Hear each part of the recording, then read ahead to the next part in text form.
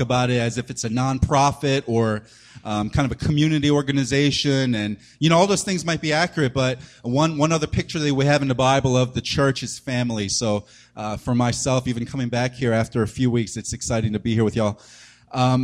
If you've been tracking a little bit, we had this series we've been going through called Riches through the book of Romans, chapter 8, and we're going to actually continue that next week, and I had planned to go into the next couple of verses there, but just the past few days, some different reflections been having and different thoughts even on the church and where we're at, and kind of, this is some of even my own, I think, wrestling through. I wanted to talk a little bit on community, so we have a word on community. I'm all about clever titles here. We're going to have a word on community, so we'll just jump right into it. If you have a Bible, you can turn there. We also have the verses up on the screen. The book of Acts, chapter 5.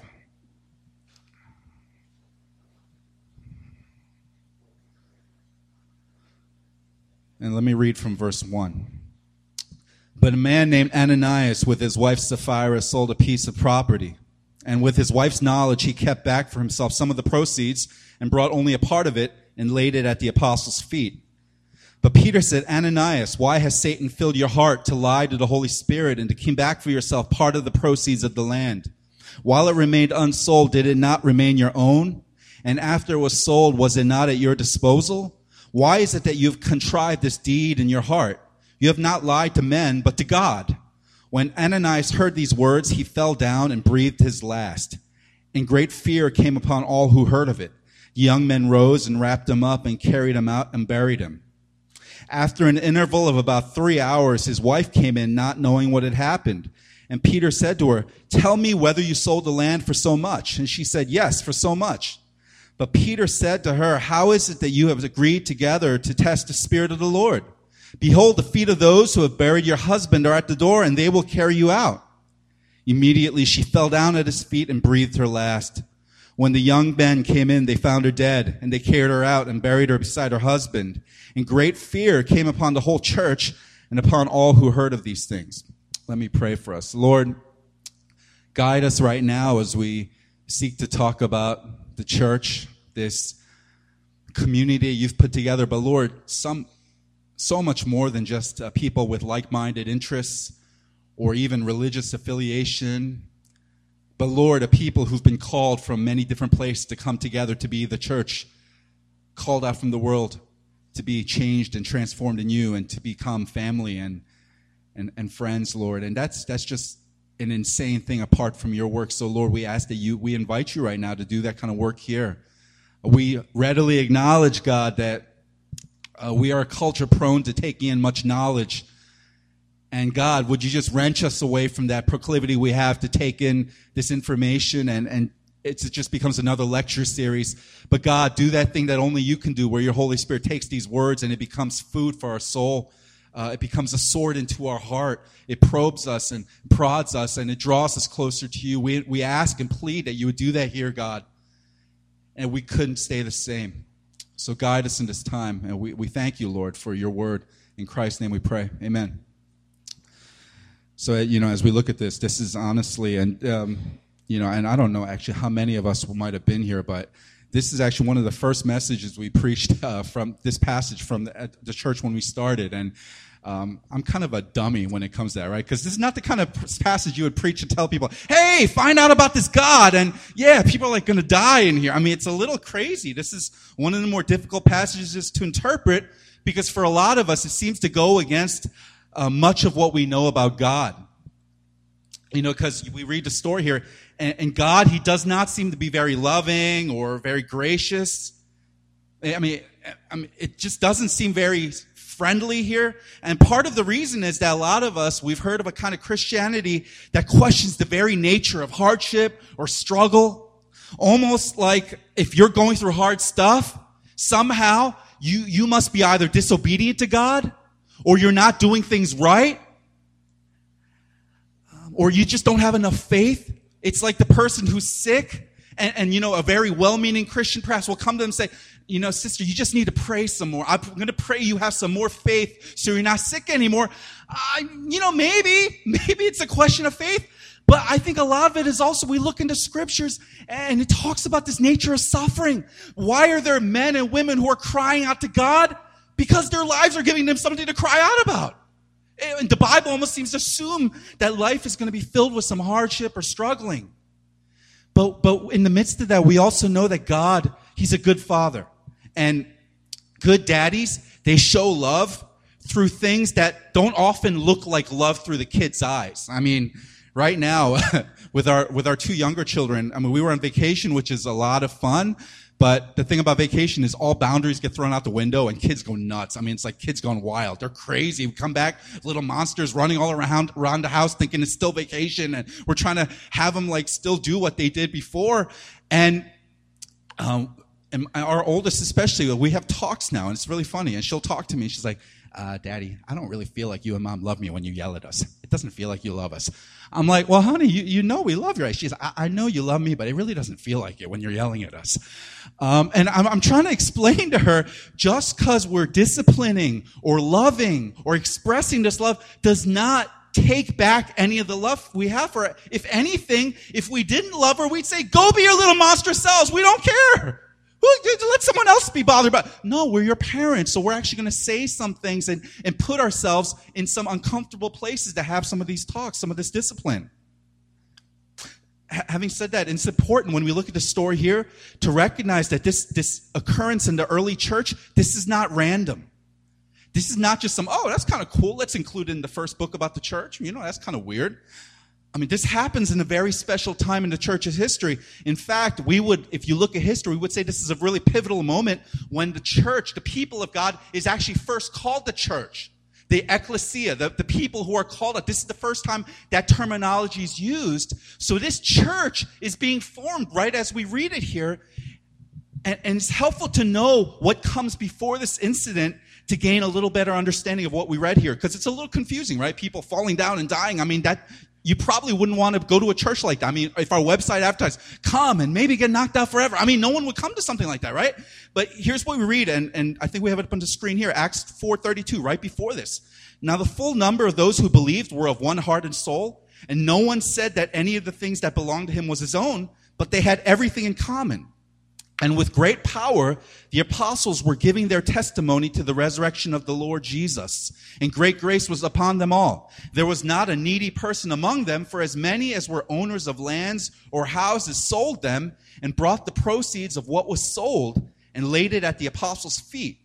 And it was distributed to each as any had need. Thus Joseph, who was also called by the apostles Barnabas, which means son of encouragement, a Levite, a native of Cyprus, sold a field that belonged to him and brought the money and laid it at the apostles' feet.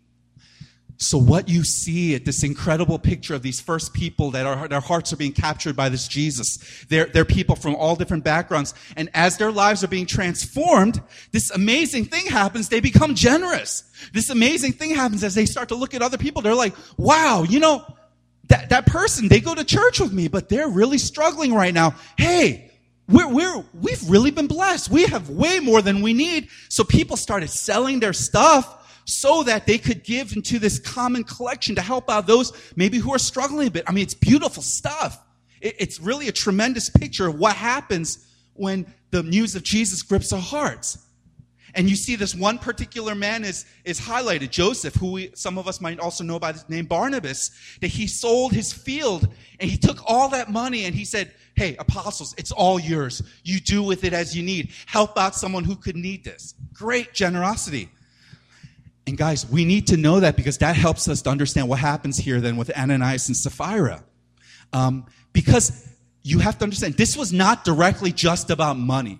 I mean, this whole issue, this was not just about money. And I guess if you gave me enough time, I could preach a heck out of a sermon about don't skimp on God in the offering. You know, don't you dare today. You make sure you give every penny in your pocket because who knows what's going to happen. You trip out the door. You know, I could preach the heck out of a sermon like that. I don't know if that would necessarily be accurately talking about what's here, though. Because I think it could be understandable to think, yeah, this must be a commandment of God. You know, God must command you need to sell everything you have and give everything. And these two got caught breaking the law. I mean, the truth is there's no requirement that was given to say, to be part of this first church, you need to do this. There was no requirement like that. The problem it was they chose to pass themselves off in a way that was not accurate. They chose to look a way that was not true. So the deeper problem was not them breaking a law about generosity. It was that they weren't speaking the truth, that they weren't being real. It's that they were putting on a false kind of show, and they were trying to look a certain way to receive the benefits of looking that holy. Because they saw this cat Joseph. They saw Barnabas. They're like, yo, Barney sold everything and he gave it. Look how everyone's respecting him now. Man, everyone is like, lifting up Barnabas and this guy Joseph. Everyone thinks he's the man. Hey, Sapphira, what if we did that? What if we did? Imagine how everyone's going to celebrate us. Imagine how great they'll think. Man, everyone's going to be talking about us. We are going to make the front page. We'll be made leaders in the church. We'll be given status. But let's not give it all. No one will know. Let's just give enough that it makes us look good here. And we see what happens as a result. But if you're like me, and maybe you're more spiritual than I am, but at least for me, I read the story, I'm like, come on, man, that still seems a little harsh. I mean, it really, to me, it seems a little harsh. Because the truth is, if I asked how many of us in this room have been like totally real with everything since we've been here, I mean, we'd all get knocked out, right? I mean, we dwindle pretty quickly here, like boom, boom, boom. I mean, if it's a question of how truthful or honest we've been, we're all in deep trouble here. But again, this incident had a very intentional purpose. Like I mentioned before, this is a critical point in this early church. And later, if you read through Acts, you're going to see that opposition does come from outside. Christians, people who would say they follow Jesus, they actually end up having their lives taken from them because they are committed to Christ. The church gets scattered. People start getting taken to prison because they follow Jesus Christ. The thing is, as much as humankind is always meant for persecution to destroy the church, as much as people have always looked at, hey, how are we going to destroy this movement of God? How are we going to destroy these crazy Jesus people, these wacky, like Jesus freaks? How are we going to do it? Hey, here it is. Let's just kill their lives. Let's just make their lives miserable. Let's take away their money. Let's break up their families. Let's make their children horrible. Let's do all these different things. That'll kill the church. But they don't know that God's got a different kind of economy. That actually when persecution comes, it actually works to strengthen the church and to send the church in power.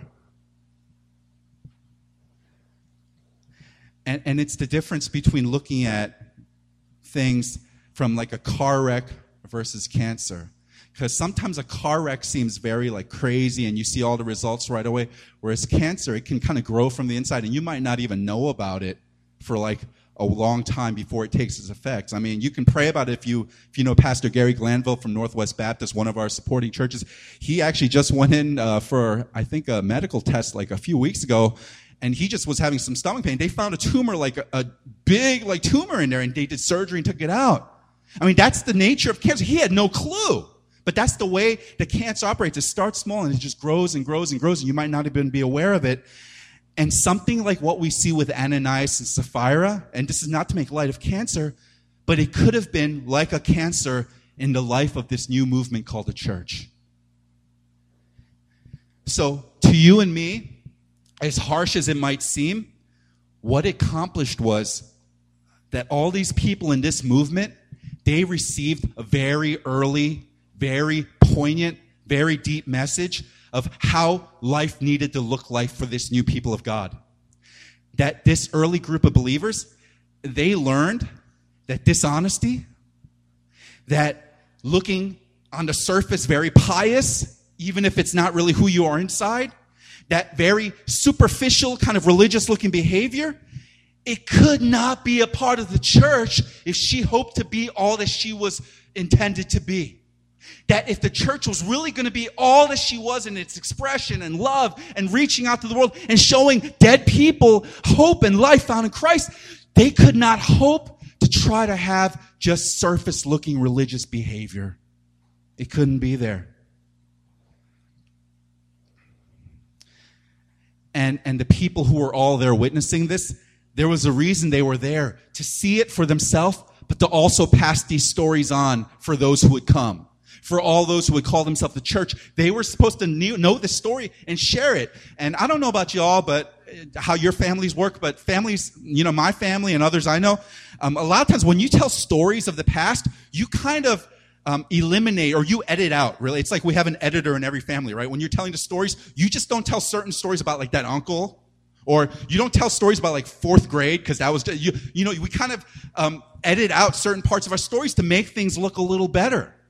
So when we look here at the biblical story of the church, there's a reason this was not edited out, as kind of shocking as it looked.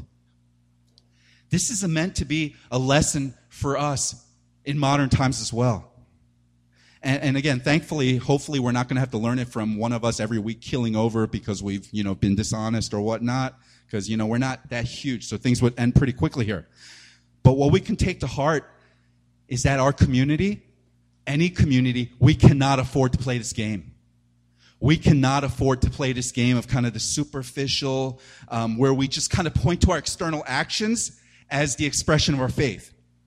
And that's the very epitome of counterfeit religion, right? Where we look at what we do and we look at the stuff everyone else can see, and we kind of say, look at who I am. Look at how mature I am. Look at how much I've done. But if we're serious about following Jesus, our church here at the Village, we need to be a place where it's okay not to be okay. I mean, we just have to be a place where it's okay not to be okay. I mean, it has to be safe. It has to be a place where anyone can walk in and just go like, I have just failed miserably this week. I mean, I have sinned in ways I never knew were possible. I mean, I think I invented new sin this week, and it was crazy. And not have everyone do that awkward, like, okay, where do you guys want to go to lunch today? I mean, we have to have a place where we embrace brokenness and real hardships and real struggles and real suffering. If not, we're going to be a place where we have no choice but to look to those external trivialities. I mean, if we're not going to be a community that opens ourselves up to the reality of what we're going through, we're going to have no choice but to look to those things that we can produce. Because what that does is it allows us to go, see, look at what I've done. Look, I'm a faithful religious person. And what happens, we start to get by with that. And we also start to get by with that with each other. And the danger of that is that we look at one another, and rather than really getting to one another's lives, we just kind of see, oh yeah, they're still coming to church pretty regularly on Sundays. Or, oh yeah, they don't look like they've been in jail in the past month or so. Or, oh yeah, they look like they're kind of like reading the Bible. Oh, they come to Bibles. Okay, they must be okay.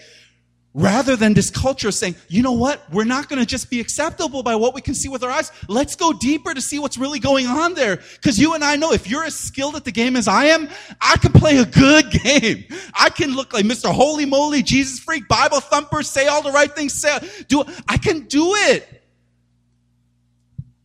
But it can be totally masking what's really going on underneath in my heart. Because the gospel, the good news of Jesus, what it does, it moves us to be able to say, here's who I am.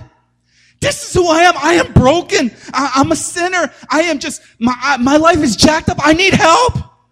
And the gospel allows us to say that honestly and to say, I am wounded. I am hurt. I've been through stuff. I've done stuff. I need a healer. And to know that Jesus loves to bring in broken people. And guys, this kind of honesty, this kind of truth, it's freeing for a community that we're trying to be. Because if we get away from just the external, superficial stuff, it will cause us to have a deeper relationship with God, but it'll also allow us to have a deeper relationship with one another. Because I wholeheartedly believe, and you need to hear this part right, otherwise you're going to get some really bad theology. If you stop right now, or if you stop in a little bit, you might get some really bad thoughts. I totally affirm that God alone is the one who forgives you. You do not need to go to another man to tell you you're forgiven. You don't need to go to another human being to tell you, oh, your sins are cleansed now, you're okay. You don't need that at all. God alone is the one who forgives you through Jesus Christ. It's his sacrifice. I believe in all those stuff. But I also believe that as people who are created by God with a certain intent and design, we experience true freedom by confessing our sins to one another. Hear me again. You are not forgiven in God's eyes because you confess your sins to another person. Only God can do that. But in our psyche, sometimes again, our psychology is not fully there with our theology. We can be fully forgiven by God in our theology. We can fully know, yes, oh, God forgives me. Jesus alone, oh, he forgives my sins. He shed his blood. And totally believe that. But in our psychology, in our thoughts, we can still live in this guilt and in this shame and in this remorse. And often part of that is sharing ourselves with other people and being honest with how we might have sinned and confessing our sin. And I think there's power in doing this one. I think I've shared this illustration before, but I think it's just really applicable, so I wanted to read it again here. But this is written by a man named Jonathan Acuff. He writes, have you ever been in a small group of people that confess safe sins? Someone will say, I need to be honest with everyone tonight. I need to have full disclosure and submit myself in honesty. Like ODB from the Wu-Tang Clan, I need to give it to you raw. So brace yourself for this crazy moment of authenticity. And the person takes a deep breath and says, I haven't been reading my Bible enough. Ugh, you dirty, dirty sinner. I'm not even sure I can be in a small group with you anymore. Not reading your Bible enough, that's disgusting. And then once he's gone, someone else will catch the safe sin bug too and will say, yo, I need to be real too. I haven't been praying enough. 2 of you in the same room? Wow, freak shows, I can barely stand it. But what happens when people start confessing safe sins is that everyone else in the room starts concealing their real junk. I mean, if I was surrounded by confessions like that in the 8th grade, I would have instantly known I couldn't follow the not reading my Bible enough guy with my own story. So, this weekend when it was snowing, I told my parents I was going to the dump to sled, but instead I was really just digging through a 200-foot mountain of warm trash looking for pornography. And the same principle would have applied to me in my late 20s. I wouldn't have been honest sharing my struggles with internet porn if someone else confessed they're safe enough for small group sins. And that sucks. It sucks that as broken as we all are, as desperate as we all are for a Savior, we feel compelled to clean ourselves up when we get around each other. But if I stop writing tomorrow, this will be the lesson I cling to the most. When you go first, you give everyone in your church or your community or your small group or your blog the gift of going second. It's so much harder to be first. No one knows what's off limits yet, and you're setting the boundaries with your words. You're throwing yourself on the honesty grenade and taking whatever fallout that comes with it. Going second is so much easier, and the ease only grows exponentially as people continue to share. But it has to be started somewhere. Someone has to go first. I think it has to be us. We're called to give the gift of second to the people in our lives, to live the truth, to share the truth, to be the truth. Let's give the gift of going second. And I think there's some real truth being spoken there. Because for a lot of us, and maybe this is your church background, honestly, church is like the least authentic place we go to in our week, right? For a lot of us, that's our background. You are like honest and but church, I mean, that's when you really got to put on your good act and you got to be a certain way, or oh, you can't disappoint mama and daddy like that, or that's where we're almost the most fake in our lives. So this is a radically different approach, saying, what would it look like for the people of God gathered to preach to one another this truth that Jesus takes us as we are, not in how we can create ourselves to be, so that he can make us into what he really would like to, in wholeness and perfection. I mean, guys, this is why you never, like during the Olympics or like during basketball finals or sports, you never see those feel-good stories, during the commercial breaks, and then after they come back and before the game starts, they do like the little personal interest stories. You never hear it, yeah, little Tommy so-and-so was just perfect in everything his whole life, and he was always groomed to be an Olympic athlete, and one day he decided, I'm going to go to the Olympics. So next year he went to the Olympics and he qualified and he made it, and now he's going to get a gold medal.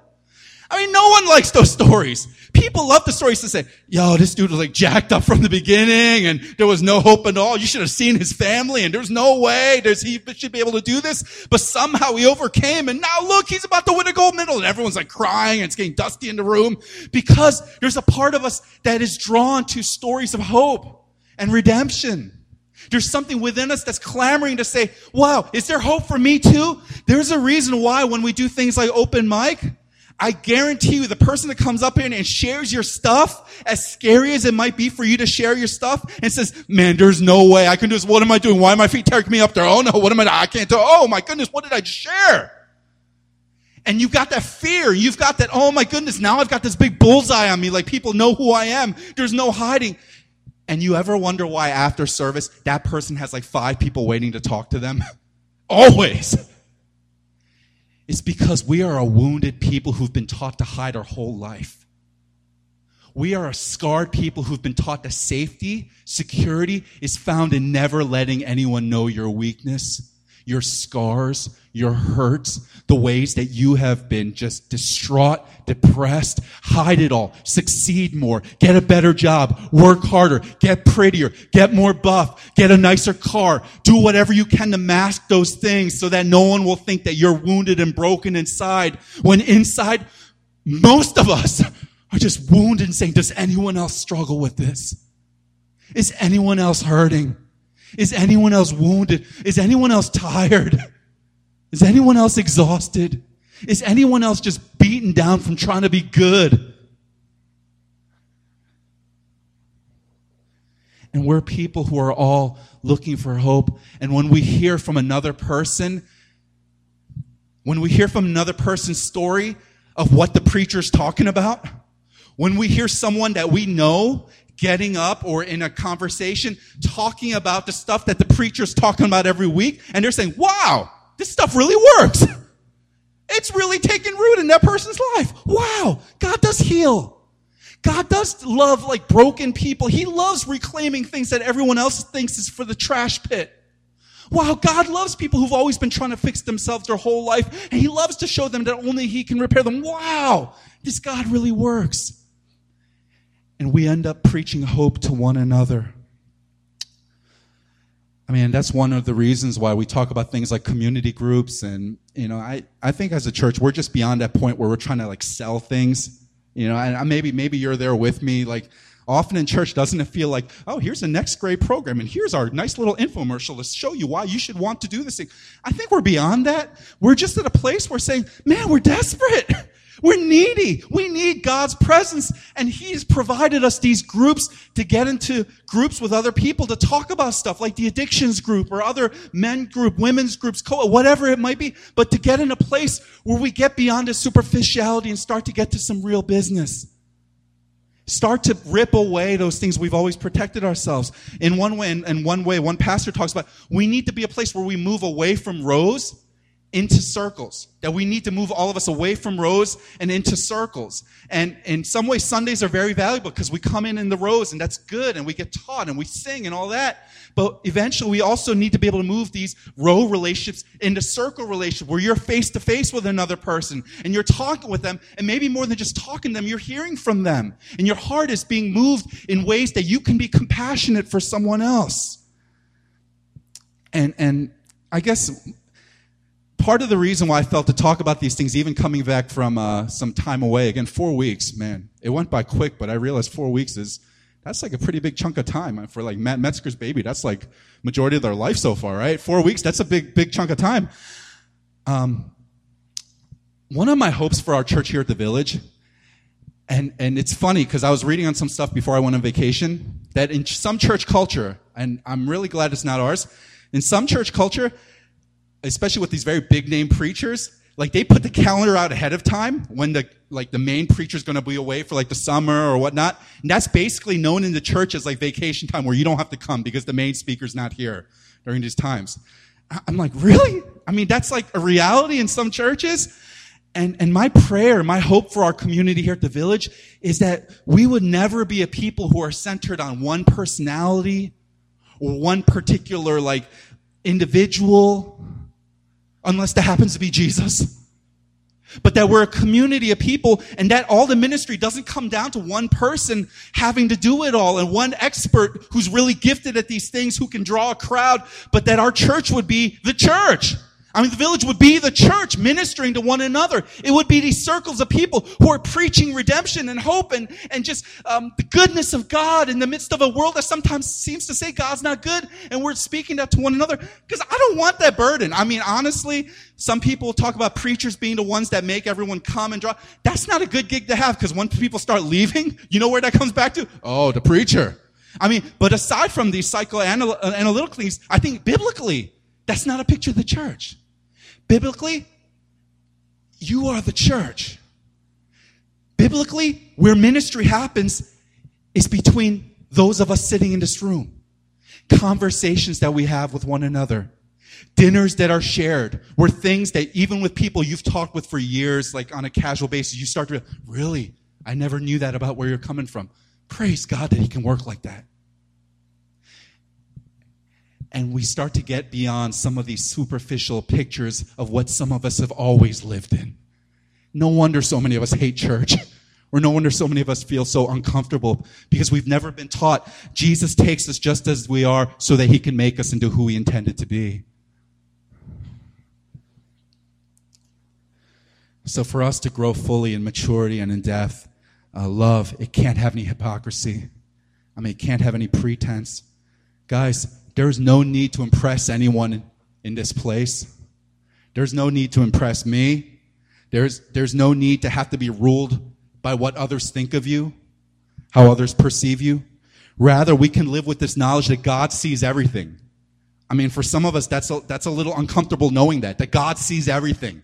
He knows everything about you. He knows everything that you have been so skilled to kind of pack away into another corner of your life. He knows all of that. And yet what He says to you is, I love you. I want you. Be mine. Follow me. He knows all that. And we allow the true light of God to speak into those areas of our life and reveal where we need genuine change. I mean, it's that place in life where you come to, where you recognize, where grace reveals, man, I am actually far more needy of God than I ever thought I was. I actually didn't know I needed God this much. And that walks hand in hand with recognizing, man, I never knew God's love was that furiously pursuing me.